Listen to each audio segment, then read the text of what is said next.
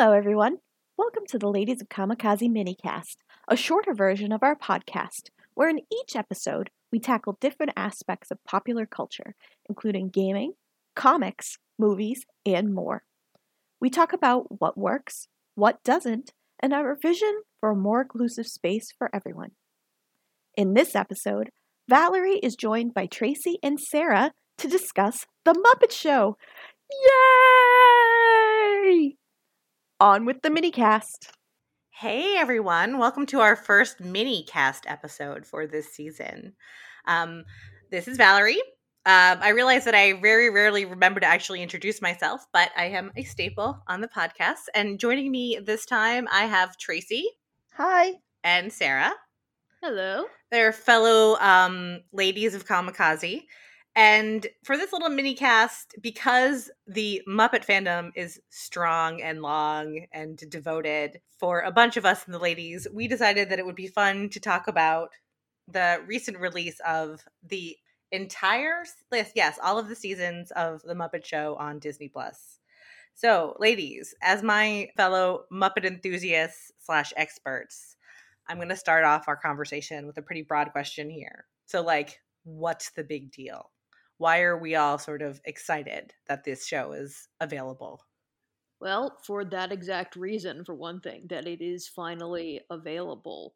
The last release on home media on DVD of The Muppet Show was the third season over 10 years ago and on DVD, and the whole thing has just not been available on home release.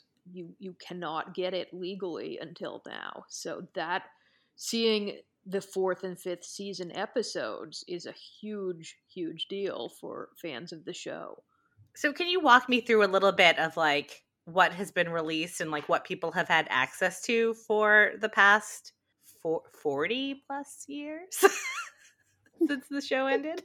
Well, like I said, the first, second, and third seasons were available on DVD, but those releases happened over 10 years ago. So getting your hands on those was a somewhat questionable proposition, and it didn't cover everything. And there were other DVD releases earlier, but again, it was very hard, especially right now, to get your hands on the entire Muppet Show through legal means. Through legal means, right? Yeah, I was about to say, I think I showed my son the Star Wars episode on YouTube when he was like 5. Right. And I will admit that before YouTube, there was a pretty, and probably still is, dedicated fan base on the internet that would trade and share things. But I am going to also put it out there. So, and this is kind of the ownership of the Muppets, right, has belonged to Disney for quite a while. And there's been a lot of questions of why they sat on it. And I do know for sure that one of the answers is around the music rights. So I'm just going to put that out there that is, I think, one of the reasons it costs a lot of money to release a show like this, because you have to re-up whatever licenses. So for me, it was particularly shocking that of all times, Disney was willing to pony up that money now. I think that releasing Hamilton and seeing that fandom just go nuts, they were like, all right, time to pay the piper. Legal team, get on it. Yeah. And I think that's why we're seeing it now. We're seeing it's a nostalgia thing. It's having comforting favorites, things that people can really be with now, especially since we're still trapped in our houses. Right. Or some of us are.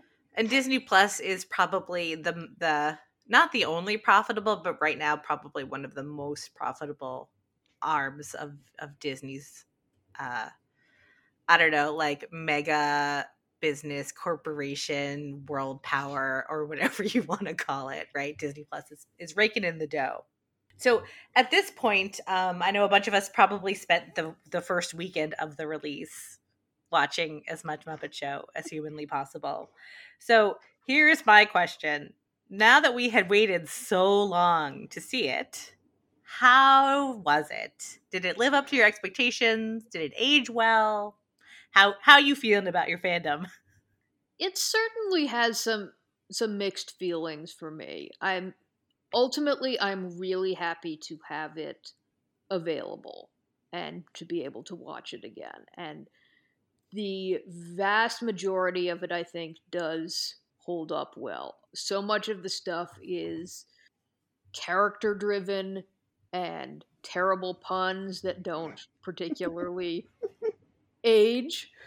Also, just the historical interest of seeing what celebrities guest starred on there and where they were in their careers and who was popular at the time and what they wanted to do when they went on the show.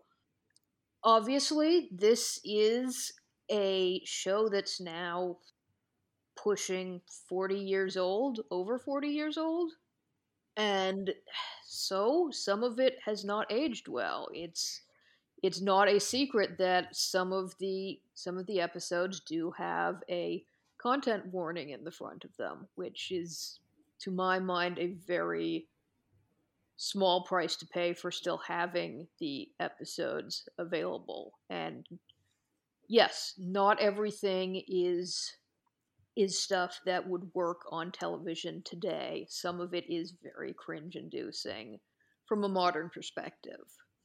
Right. Like we'll call a spade a spade. There's terminology that's used. There are depictions of cultures that are highly stereotyped and insulting. And I thought that the Disney Yeah. disclaimer was good in some ways because it does call out and say, it was hurtful then, it's hurtful now. It wasn't right then, it's not right now. There is a little part of me that sort of was hoping that they would push it a little farther than they did. But then I guess the other sort of saving grace of that is that Disney did provide they do have a website where you can go and like read about some stuff. I kind of hope that someday someone will probably write some sort of like scholarly article or guide to like watching the Muppet Show, because there are some moments. And I would say that like cultural representation isn't the only there were a lot issue. of issues, and I think like it was a mixed bag for me too. I think also watching it, I watched it by some of it by myself, but some of it with a 9-year-old. And I think watching it as the mother of the 9-year-old watching the Muppet Show, there were a few things like he asked that I had to explain. And some of them weren't that great. James Coburn, I'm looking at you. Like he that whole last act of his episode was just cringy beyond belief. And I think that for people who haven't watched it, essentially he decided it was supposed to be a western, and he decided that he was instead going to do some Japanese gong ritual, silent, quiet thing, and he brought Animal in to help him. And then by the end of it, he was essentially like, you know what? I don't want to learn any more about this culture. Threw it out the window and went westerns in a Japanese, like what is essentially their sanctuary when they perform this ritual, as I found out on the internet earlier today because I wanted to find out more about it. And so they ended up having this gunfight in it, and it's like, for those who know what that is, that's really, I mean, that would offend you, like a gunfight in some place that's supposed to be so sacred. Right, right. And the constant use of we don't know the language, so we're just going to make Mhm. sounds Yeah, that perhaps could be yeah, and interpreted as such, right? Like the issues are yeah, very indicative of the time. So I guess to our credit, the fact that it makes us cringe shows that, we're making some progress. What would you say? I mean, like, then the question and is I if we're think making a lot of I progress. I didn't don't see know. 4 and 5 seasons 4 and 5 really at all, so that was all new to me, which was a fun yet eye-opening watch, I guess. Like I think the cringes continued, but they weren't as many as seasons 1 and 2 were. I expected a certain level of cringe, but like Sarah said, Oh yeah. there's still a lot to be enjoyed Oh yes. because I love me a bad pun. I And now that we're talking about it, I also want to sort of give out a little shout out. If you have any interest in like physical effects or sort of television effects, or better yet, like puppetry and the art of puppetry and different kinds of puppetry, there are some really amazing things for you to yeah. see on there. I went through a phase, which is not a surprising thing because I love the Muppets, where I was also very into puppetry as an art form. So like shadow puppetry and even like mime, puppetry using common objects. Like it's very, very cool. And when you think about how, this is all before CGI and the kind of digital effects that we're used to. So from that aspect, there's a lot to be gained and a lot of Yeah, no, positive totally. stuff there. Totally in it. I mean, the bad stuff is cringy, but like I found out that as a person with ADHD, that show really hits it for me because each vignette is small enough that captures my attention, and then if I need to like let my mind travel, the behind the scenes stuff was chaotic enough that could happen, which I thought was really interesting. Like I didn't really notice that before because I was diagnosed as an adult, but like as an adult I'm like this is really a good show for me to sit down and watch at a time when like I just need a moment. So I thought that was really an interesting like figure out. But the bad stuff, man, though, I just can't believe I once found that funny as a kid. I think is where I'm at now. It's funny. I don't remember. So, truth be told, and this is probably true for not just me, those of us who are talking, is that we didn't watch it in its original run, right? So I was not born when the show Yep. started. And I was just a wee baby when it ended. However, I did see it, so I'm trying to figure out how in the world Disney did I Channel see it? had it Maybe for in a bit. reruns Right. or something, That's entirely possible because right? like a lot of shows, what it was aiming for was the magic syndication number of Mhm. episodes. So once they Mm-hmm. hit that, it could technically be broadcast on whatever network decided to pick it up. Right. Because, like, if we were talking about, and this might be something to talk about in the future, because when I was thinking about this, I was like, the Muppet Show wasn't really like the Muppets for my generation. The Muppets for my generation, I would probably argue, is like the Jim Henson Hour or like a lot of the specials, because there were a lot of characterizations of the Muppets, which are still true to this day. But I guess another thing that I found interesting about watching the original show is that the characters themselves, while staying very true to sort of who they are originally, Mhm. have also evolved over the years. Yeah, I think that's also one of the really exciting things about having the whole thing available to watch is that you can see that evolution of the characters. I think the show did to some degree hit the ground running, but it was very important that they had sort of the time over 5 seasons to develop these characters and see what was working and what wasn't and further explore some of them, like Gonzo, for example, and how much he changed over the course of the series. Scooter changes a lot during the course of the series Mm-hmm. too. Right. It's interesting. Like, I guess I would argue, or I would claim, and you can feel free to correct me if you think I'm wrong. But I feel like over the years, like the characters have managed to change with the times to a degree, stay kind of true to who they are. But at the same time, like, they're all in the beginning in the first season or so. They're all these little archetypes and whatever, and they interact with each other in a very surface way. Kermit as the frustrated boss, and then just of a bunch of wacky characters. But as we sort of go through the years, and you can see it in the original series, is that the heart and the sort of relationship between the characters really starts to come about. I would say that like probably the big moment for that was when they did do the Muppet movie. So the Muppet movie was indeed released while the Muppet Show was going on. To put that out there towards what year did I earlier, just we were talking about it. What year did I say the Muppet movie came out? 70. It was 78 or 79. Right. So that means that there was probably one or two seasons of the Muppet Show Yes. um after the movie. So, there's a certain amount of and probably a lot of ability to capitalize on the relationships and Yes, they stories. In do. fact, they even mention it right in the show. Tracy was reminding me that yes, the characters are even aware and talk about the Muppet movie in the show. But yeah, so what did you guys sort of think of these original versions of the characters? I know that Sarah said Gonzo changed a lot. Scooter changed a lot. Did you find that like maybe some of your characters like not who you wanted them to be or you remember them as? I don't think anyone was surprisingly different from who I remembered them as. Again, I've seen more of the earlier seasons more recently. So the seasons I haven't seen recently would be the later ones where the characters are actually closer to the modern versions of them. So yeah, while it is interesting to see that evolution over time and how that works, I don't think there was anything that shocked me.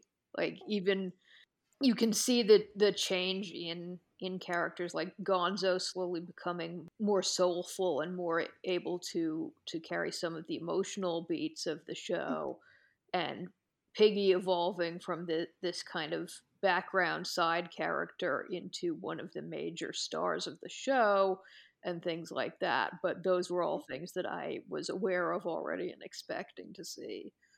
I think grown up Mm-hmm. me really hates Miss Piggy. I Oh my gosh. I think Tell us about maybe that, like Tracy. as a kid I was kind of annoyed by her, but as an adult watching the Muppet Show, in the first season, I'm going to call this mm, Piggy versus Consent, because in the first season she was like hanging all over. There's one episode where she hangs all over Kermit, and Kermit's like wants none of it. Goes so far, like keeps calling him her frog, and he goes, "I am not your frog," and he like keeps repeating it, "I am not your frog," saying no, and she goes, "Thou dost protest too much," and it isn't in like a funny way. It's in like a, "You're protesting, you're gonna be mine, I'm just gonna hang all over you," and I'm like, I don't kind of like where this is going. It made me a little uncomfortable as an adult. And then my son goes, "Doesn't she know no means no?" And I went, "Yeah." I said, "I don't know if she really does, buddy."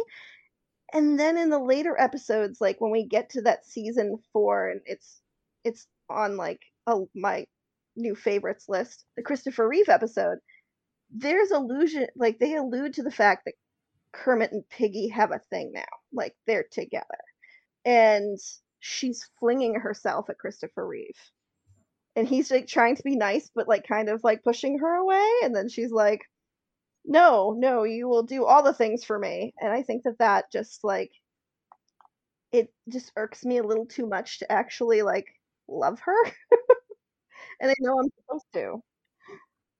It's hard because it's like, are you guys trying to write like a Yeah. strong female character, and you think that's funny? Like that's what a woman who's it, forthright is like. And then there's also a part of me that wants to have like sympathy for Piggy because like when she slaps around the guys, because like first of all, it's hitting well, it's not okay. I understand that it's played for slapstick, but at the same time, I'm like they're also not very nice to Piggy a lot of the times either.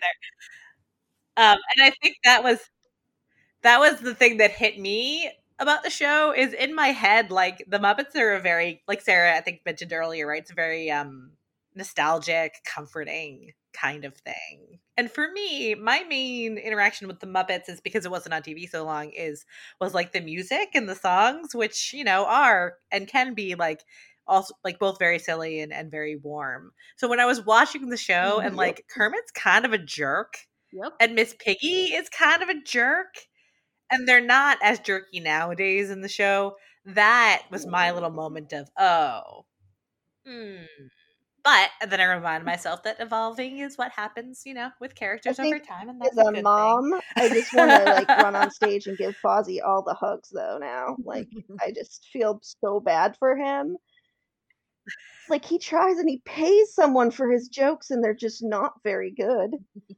And like I just want to give him a big bear hug and like make it okay for him. And I'm really glad that in, I can't remember what episode, there was a comedian who literally went on stage and helped him roast Statler and Waldorf, and I was like all about it. I sat up and cheered because like he needed that boost of self-confidence, and he couldn't get it from anyone else because Kermit was a jerk to him.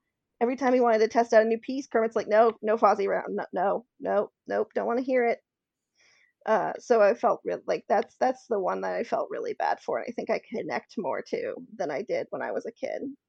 Yeah, and I think I'm gonna put out there too that I think yeah. I appreciate Ralph more as an adult.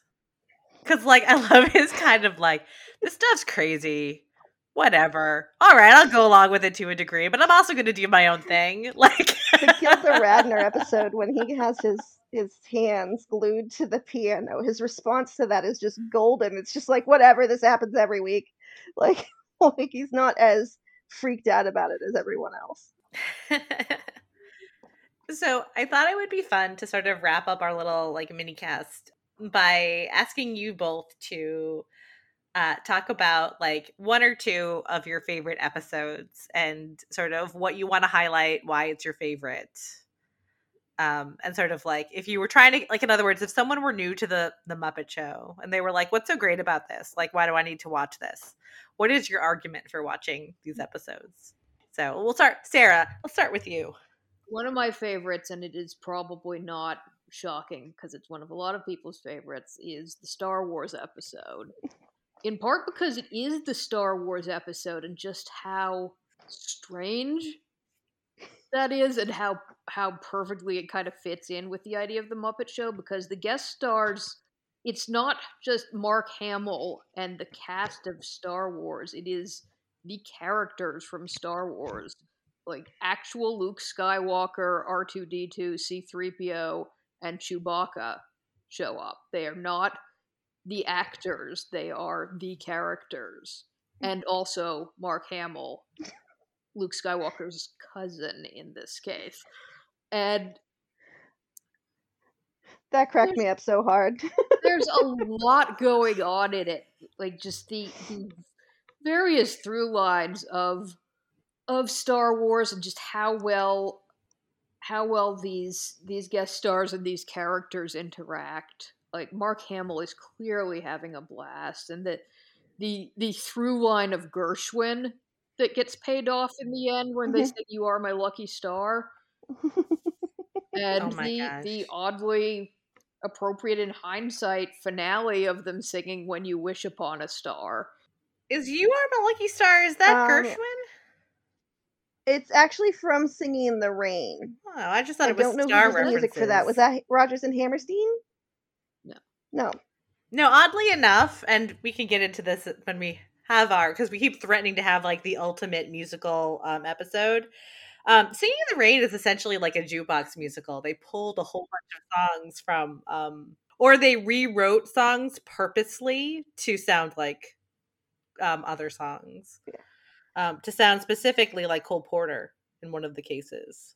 And one of the great things about, I think, the Star Wars episode is that it paid off a Pigs in Space reference that was made like 2 episodes before. Because Gonzo, as I can't remember what they called him, showed up two Pigs in Space episodes before the Star Wars episode. So it was like setting up. And I thought that was like a nice payoff too. But yeah, no, my favorite gag in that whole episode is yeah. What is his name? Angus McGonagall. The Yes. Gargoyle. Yes. Yeah. Who gargles Gershwin? Yeah, that's pretty. That's a very, like, if someone was like, please tell me what the sense of humor is like on the Muppet Show, that's a pretty good example. It also is just a good example of how the level of stars that they could get on this show, and how mind-blowing it was, because Star Wars was, at the time, this was prior to Empire Strikes Back coming out, so Star Wars was a huge thing at the time. And so it's obvious why they were able to get the cast on there, because of the Frank Oz connection. And Yeah. but that gives somebody who had maybe not seen the series before a good idea of what level of celebrities were going on the Muppet Show. No, and I just looked it up. You Are My Lucky Star was written by Arthur Freed. Oh, really? Okay. That makes sense. There you go. That'll be okay. There you go. That's my fun now research project. It's like, who did write those songs for this movie that I've seen 1,000 times? All right, Tracy, give me one of your episodes. Shirley Bassey. She is in season, I'd like to say 4. and she is so into being there. I love it so much because she, like, the opener is she walks in and she came prepared with, like, because he was doing something and she had to brush the teeth of some monster, and she says, okay, well, he says everyone plays a part in this show, or everyone pitches in on this show, and she's like, oh good, you can brush my alligator's teeth, and she puts up a Muppet alligator, and then she turns and like breaks the fourth wall and says, people warned me about this show, and she was like so into it the entire time, and the whole premise of like Scooter having to go find gold paint and comes back with like a Brinks truck, and so the guy has to watch out over $50 million worth of gold bars. I just think it was really good, and then I was, shocked at how, as a singer, how much she was able to play into the comedy. I think that like it was such a pleasant surprise in the episodes I have never seen that it became one of my favorites. I've watched it like a couple times at this point. I watched it again yesterday in preparation for the podcast because she was one of like the 6 contenders I had for this. So I had to pick out which one I liked the most. In fact, I have a list of like 10 here so that I don't repeat any of the ones that everyone says. So yeah, I definitely suggest Shirley Bassey. It's a little bit off of the beaten path, and for anyone who has never seen a James Bond movie, Shirley Bassey sings Goldfinger, and for most of the Bond songs up until I can't remember the first one that she doesn't sing, but she's known for her Bond songs, and she's just such a powerful performer. It was so good. For your last two, then, for as we because I'd asked you to have one or two. I'm assuming you both did two. Yeah. Let's do a little lightning round. So Sarah and Tracey, like real fast, tell me the episode. Why do I care?